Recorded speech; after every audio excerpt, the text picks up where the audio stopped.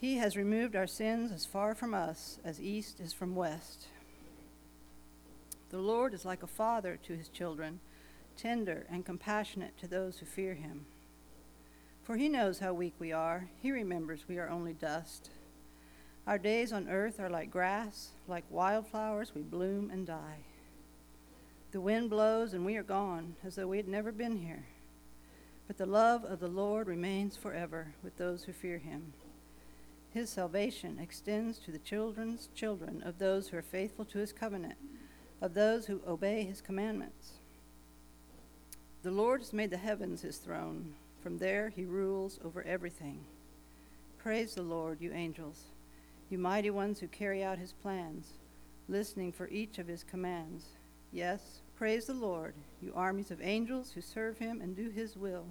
Praise the Lord, everything he has created, everything in all his kingdom. Let all that I am praise the Lord.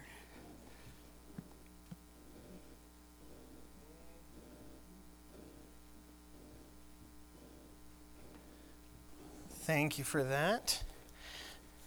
So we are in Psalm 103, but before we get to that, in case anybody missed it, a couple days ago was Thanksgiving. I hope nobody missed it. That would be pretty sad. But when you think of Thanksgiving, what is it that you think about? Do you think about, the football? Or are you thinking about the food? Okay, let's be honest. Most of us think about the food, right? Do you think about friends, family? Well, maybe with family, there's a few feuds that are going to pop back up. Or maybe it's Friday. Black Friday is the thing that takes up your whole mind when you start thinking about Thanksgiving. Or maybe it was the simple fact that you had a few days off from school or work. That's something to be thankful for, right? But as we think about Thanksgiving, what are we really thankful for? I mean, we know that there's a lot. There's a lot that we can be thankful for. But rarely do we stop and express our gratitude the way we should. If we were all honest, we'd probably all say that none of us is as thankful as we really should be, are we? So, before we get into Psalm 103, I want to share a couple of things just to kind of get us in the right mindset. So the first blank on your outline is keys to being unthankful. Don't worry, there is a point to it. Stick with me. Here's the thing. In our culture especially, we love to complain, don't we? I mean, all our attention seems to be on the negative. We are professional complainers. In fact, for anybody that's struggling, here are some keys, a few different things, practices, you could say, that I can just about guarantee to make you an excellent complainer. First thing, keep a journal. No matter how small, just keep track of all of those little things that bug you. I mean, we all have pet peeves. We all have things that drive us up the wall, right? Some of them may be more justified than others, but we all have those things that they just, they get to you, right? They get under your skin. If you have those annoyances, write them down so you can keep track of them. Take time and write down 3 or 4 things every single day that irritate you. Set aside time each day to think about these people that you have to deal with that just keep pushing your buttons. I mean, why? Why do they have to do it like that? Your way is just so much better. When you find yourself accidentally happy, take that journal out and go over those frustrations. I mean, if you really want to, you could even take out some note cards and write down those frustrations and put them on your mirror or on your car, somewhere where you're going to see them. That'd be pretty good at keeping you unthankful, right? But let's keep going. Another thing you can do is use negative words frequently. Because the lives of grateful people, they're really not that different from yours, but they're not realists. They don't see life the way that it really is. They just need to practice reciting those frustrations more. I mean, all through Proverbs, what have we been learning? Our language matters, right? The words that you use matter. So you have to be careful about which adjectives you use. And the more strongly you label things, the better you're going to be at cultivating that specific spirit. So if we're going to be unthankful, we have to use adjectives like horrible or terrible or atrocious, frustrating, irritating. And that's going to keep you in a very negative mindset, won't it? Number 3, stay distracted. Because thankful people don't tend to dwell on the bad stuff that's happened in the past. And even worse, they don't worry enough about the awful things that might happen in the future. Now, if you are going to be a professional complainer, you got to do both of those things, right? You got to stay distracted. Always, always, always multitask. Don't waste your time just sitting there enjoying a meal. Entertain yourself by scrolling through your phone, have the TV and maybe even the radio playing in the background. Keep yourself distracted or you're going to miss all the bad stuff going on because you're so focused on the good things. You'll miss out on potential threats on the horizon, or you'll forget about those bad things you've experienced. Number 4, make sure to pray selfishly. Use your prayer time to get what you want. God already knows how great he is. He doesn't need us repeating it, right? He knows. You got to remind him of all the things that everybody else has that you don't. How else are you supposed to get it, right? Let your health deteriorate. Because a thankful attitude and physical health, they seem to go really well together. Healthy people usually tend to be more grateful and more positive. And then that positivity, it leads to more healthy decisions. It's a vicious time-wasting cycle. Make sure that you don't get enough sleep, because when you're tired, you get anxious. And anxiety is like steroids for complainers. Exercise, that's poison. You get endorphins when you exercise. And those positive chemicals in your body prevent you from recognizing the awful realities of this world. You can't have that happening. Now, we can all chuckle at that list a little bit, right? It's a little excessive. But there's at least 1 or 2 of those at each of us, don't there? A couple of those that, without even trying to, we've become experts at. See, the fact is, we really don't need help to be unthankful. It's something that comes naturally to us. The good thing is that we don't have to stay there. There's a way for us to reverse these points and become truly grateful. But before we get to that list, let's look at how David expresses his thanksgiving and learn how we can express our thanksgiving in Psalm 103. Now, this psalm was written by David, most likely later in his life, and in it he praises God. He thanks God for who God is and what he does. And throughout this psalm, there's no request. He's not crying out saying, God, this is what I need right now. He just wants to express his thanksgiving. It's worship and thanks to God. In verses 1 and 2, we see that David thanks God for his character. He says, bless the Lord. And when he says bless, he means it in the sense that it blesses, it honors God when his creatures praise him and thank him appropriately. Bless the Lord, O my soul. He's looking inward. This is intentional instruction of himself because he knows that just like exercise, it has to be a choice to do something positive. And the only way that we're going to praise God enough is if we make an intentional choice to praise him. True worship isn't just about the outward expression. It's something deeply internal. It's from our very soul. Bless the Lord, O my soul, and all that is within me. That's worship. It's thanksgiving, and it's something that goes so much deeper. It can't be superficial. Everything about us should be used to praise God, and we need to be intentional about it. Bless the Lord, O my soul, and all that is within me. Bless his holy name. Bless the Lord, O my soul. David goes back and he repeats it. This is a pattern that you see throughout Hebrew poetry to use for emphasis, but he adds an important thought in verse 2. He says, forget not all his benefits. We praise God for rational reasons. There are good reasons for us to praise and thank God. Why? God is good. God is always good. And he deserves our praise. Picking up in verse 3, we have more to be thankful for. We're going to start listing some of these things. Who forgives all your iniquities, who heals all your diseases. We can thank God for his pardon. One of those great benefits that we've been given is the forgiveness from all our sins. I mean, we could stop there and call it quits, right? That's enough that we could thank God from now until eternity.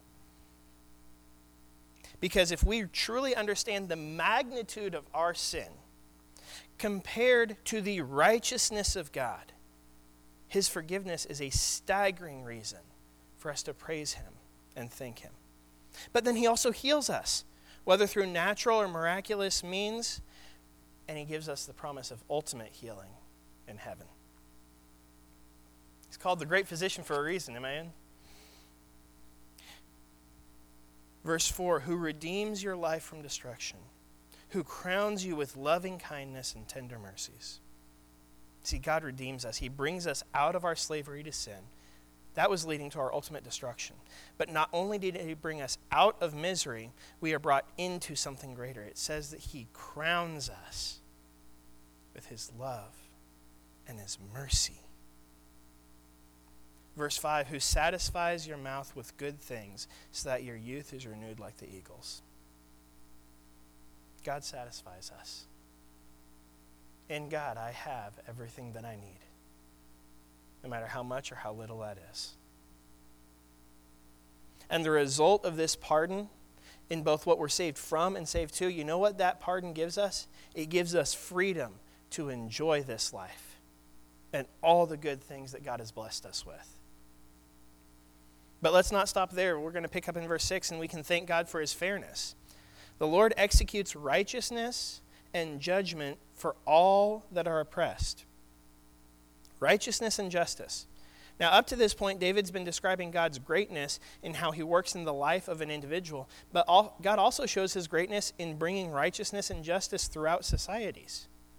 Even through people who don't honor him, he can still bring righteousness and justice. Amen? Verse 7, he said he made known his ways to Moses, his acts to the children of Israel. He revealed himself. God wasn't content to sit up in heaven and hide and say, well, they messed up, they're on their own. He said, no, I want them to know me. He wants us to know who he is and what he does. He wants his creation to truly understand who he is. As we get into verse 8, this is really where it starts hitting home. This is where we thank God for his mercy. The Lord is merciful and gracious, slow to anger, plenteous in mercy. He will not always chide, neither will he keep his anger forever. He has not dealt with us after our sins, nor rewarded us according to our iniquities. Yes, God is righteous and just, but he is also merciful and gracious. And we get to see that mercy every single day. Yes, God's perfect anger does eventually come, but it comes slowly. It comes after so much mercy has been shown to us.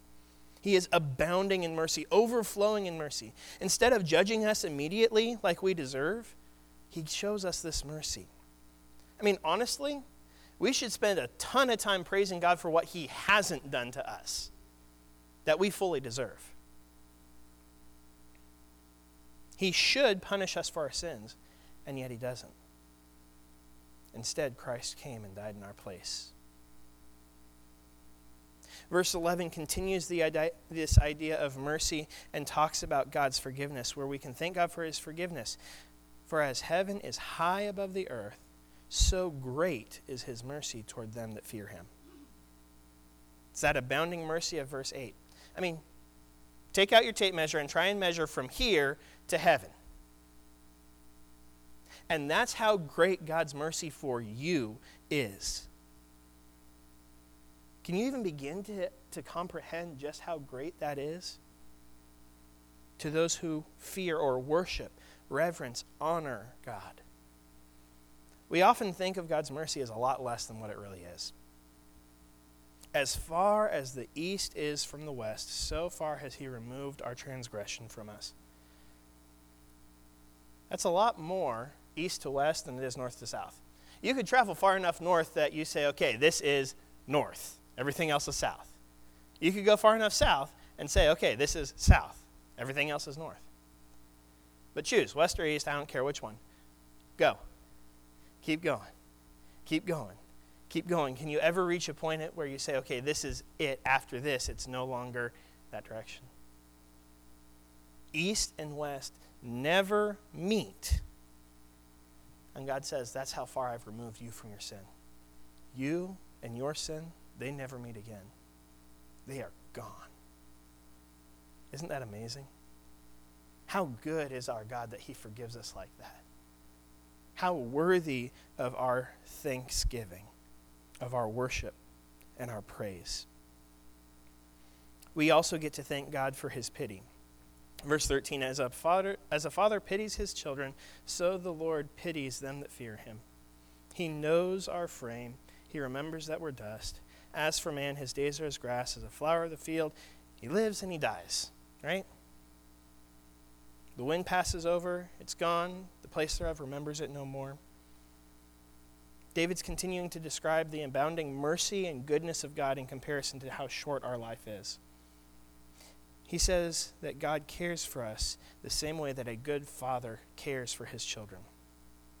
Think about this. A loving father dealing with kids, and it's the end of the day. It's been a long day. It's been a busy day. It's been a stressful day. Are those kids on their best behavior at this point? Absolutely not. And what does the loving father do? He says, I get it. I understand. I'm not going to tell you that it's okay to sit here and throw yourself on the ground and throw a pity party. But I understand that it's been a long day. He doesn't demand more of his children than they can do. He accounts for those weaknesses. He comforts them, and he measures his expectations according to his wisdom and his compassion. And that's what the failure of a human father does. How much greater is God? He knows our struggles. He cares for us in our ignorance, in our weakness, in our foolishness, when we stumble and fall, when we're in pain, when we're wronged, when we're afraid. He knows what we're going through, and we can trust that he is working it out for your good and for his glory. He knows our frame. The care and compassion that God has toward us is rooted in that knowledge and understanding that we are weak.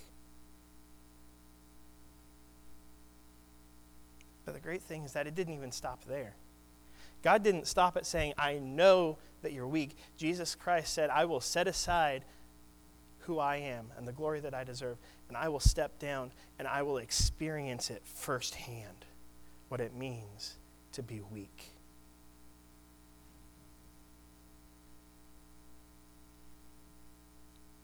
So that he could sympathize with us. That's why Hebrews 4:15 says we do not have a high priest who can't be touched with the feeling of our infirmities. It says Jesus went through it so that he understood what it was like to struggle through this life. Because he loves us that much. We can thank God for his covenant faithfulness. The mercy of the Lord is from everlasting to everlasting, verse 17 says, upon them that fear him. His righteousness to children's children, to such as keep his covenant, to those that remember his commandments to do them. The Lord has prepared his throne in the heavens. His kingdom rules over all. God is faithful. God always keeps his promises. There is not one promise that God has ever failed to keep.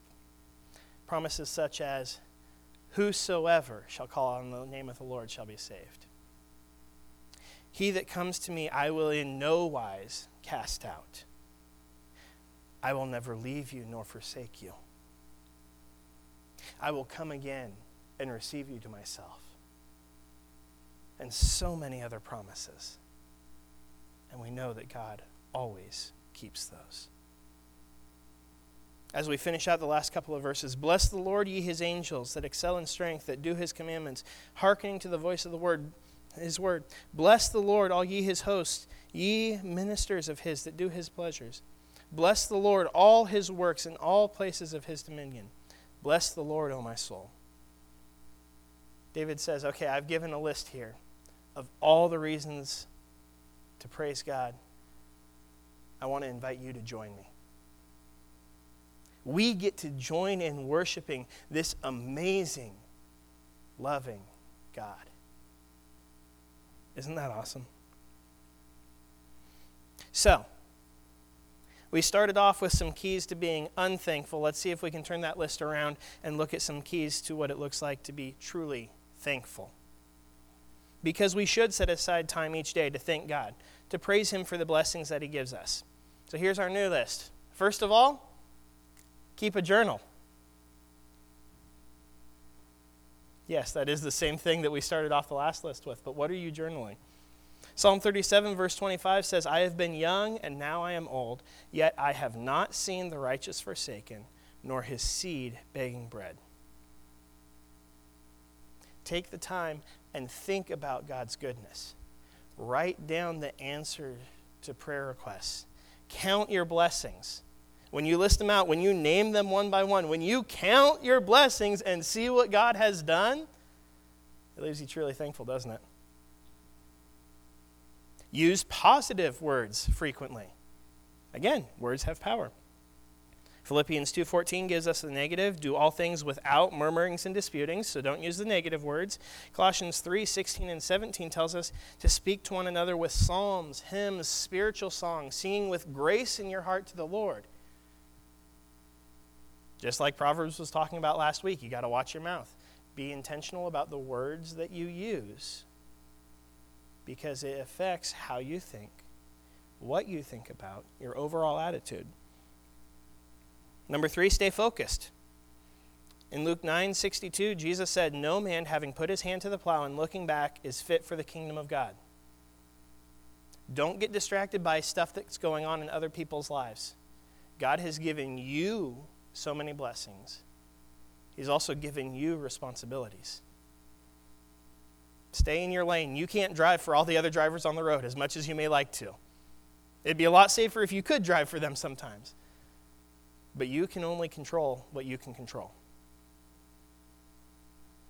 Jesus told Peter, hey, don't worry about what I end up doing with other people. You do what I've set before you. Stay focused, and when you are faithful to do what God has put before you and count those blessings, you'll have a thankful life. Pray compassionately. Almost every single one of Paul's letters, one of the first things that he will say is, I thank my God. And he says, I'm praying for you continually, all the time. Every time I think of you, I'm praying for you. Pray for one another. Pray for the hard times that your friend or family is going through. Pray and thank God for the blessings to answered prayers. But pray for others. Pray compassionately. That's the model that Paul sets. And it's not until you get to almost the very end of each of his letters he says, oh yeah, by the way, would you also pray for me? He doesn't follow it right up. He doesn't say, okay, I'm praying for you, so go ahead and pray for me too while you're at it. He says, I'm praying for you, I'm praying for you, I'm praying for you. And at the very end, almost as an afterthought, he says, oh yeah, just remember I need prayer too. Would you please pray for me? Last note on there for you, take care of your body. 1 Corinthians 3 tells us our body is a temple. It belongs to God. Our body is to be used to glorify God, to worship him. So you got to take care of it. You have to treat it well so that you are available to do whatever it is God's called you to. See, just as much as we don't need any help to be unthankful, the only way for us to keep this list is with God's help, right? We have to have God's help to be thankful. Because it's a simple fact, without him, we are nothing. But with him, there are no limits to what God can do. And that's the reason that we can truly be thankful. This week, this month, the rest of this year and into the new year. Would you stand and join me in prayer? God, I thank you so much for the encouragement that your word brings. Thank you for the reminder of who you are and what you do. God, thank you that a thankful life is possible and that thankful life is a full life, no matter how long or short that life may be. God, I pray that we would be intentional to be thankful this year and into the new year. I pray that we would take the time to praise you for who you are. I pray that we would be aware, that we wouldn't forget the many blessings that you give us. I pray that we wouldn't keep it to ourselves, but that we would be vocal, that we would tell someone, that we would sing your praises, that we would share what you are doing in our lives. Not to say, look at how great we are, but to say, look at how great my God is. God, you make each of us different. Help us to find the way that you designed us to connect with you, to praise you, and to be near you. And God, I pray that this wouldn't be a one-time thing or an every once in a while thing, but that we would make it a consistent part of our lifestyle to spend time thanking you for who you are. Lord, thank you for the joy that you give us. Help it to permeate our lives throughout this holiday season and through the new year. We ask all these things in Jesus' name. Amen.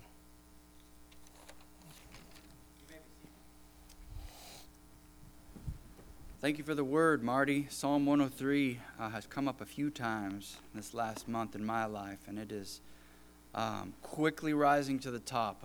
One of my favorite psalms, Psalm 103. What an amazing passage. So thanks for bringing our attention to that today. For those who are watching online or watching this later, we're going to end the service for you now because we're going to take communion as a church body as part of the holiday tradition, but we're going to do that offline. So thank you for joining us. God bless you. Give me a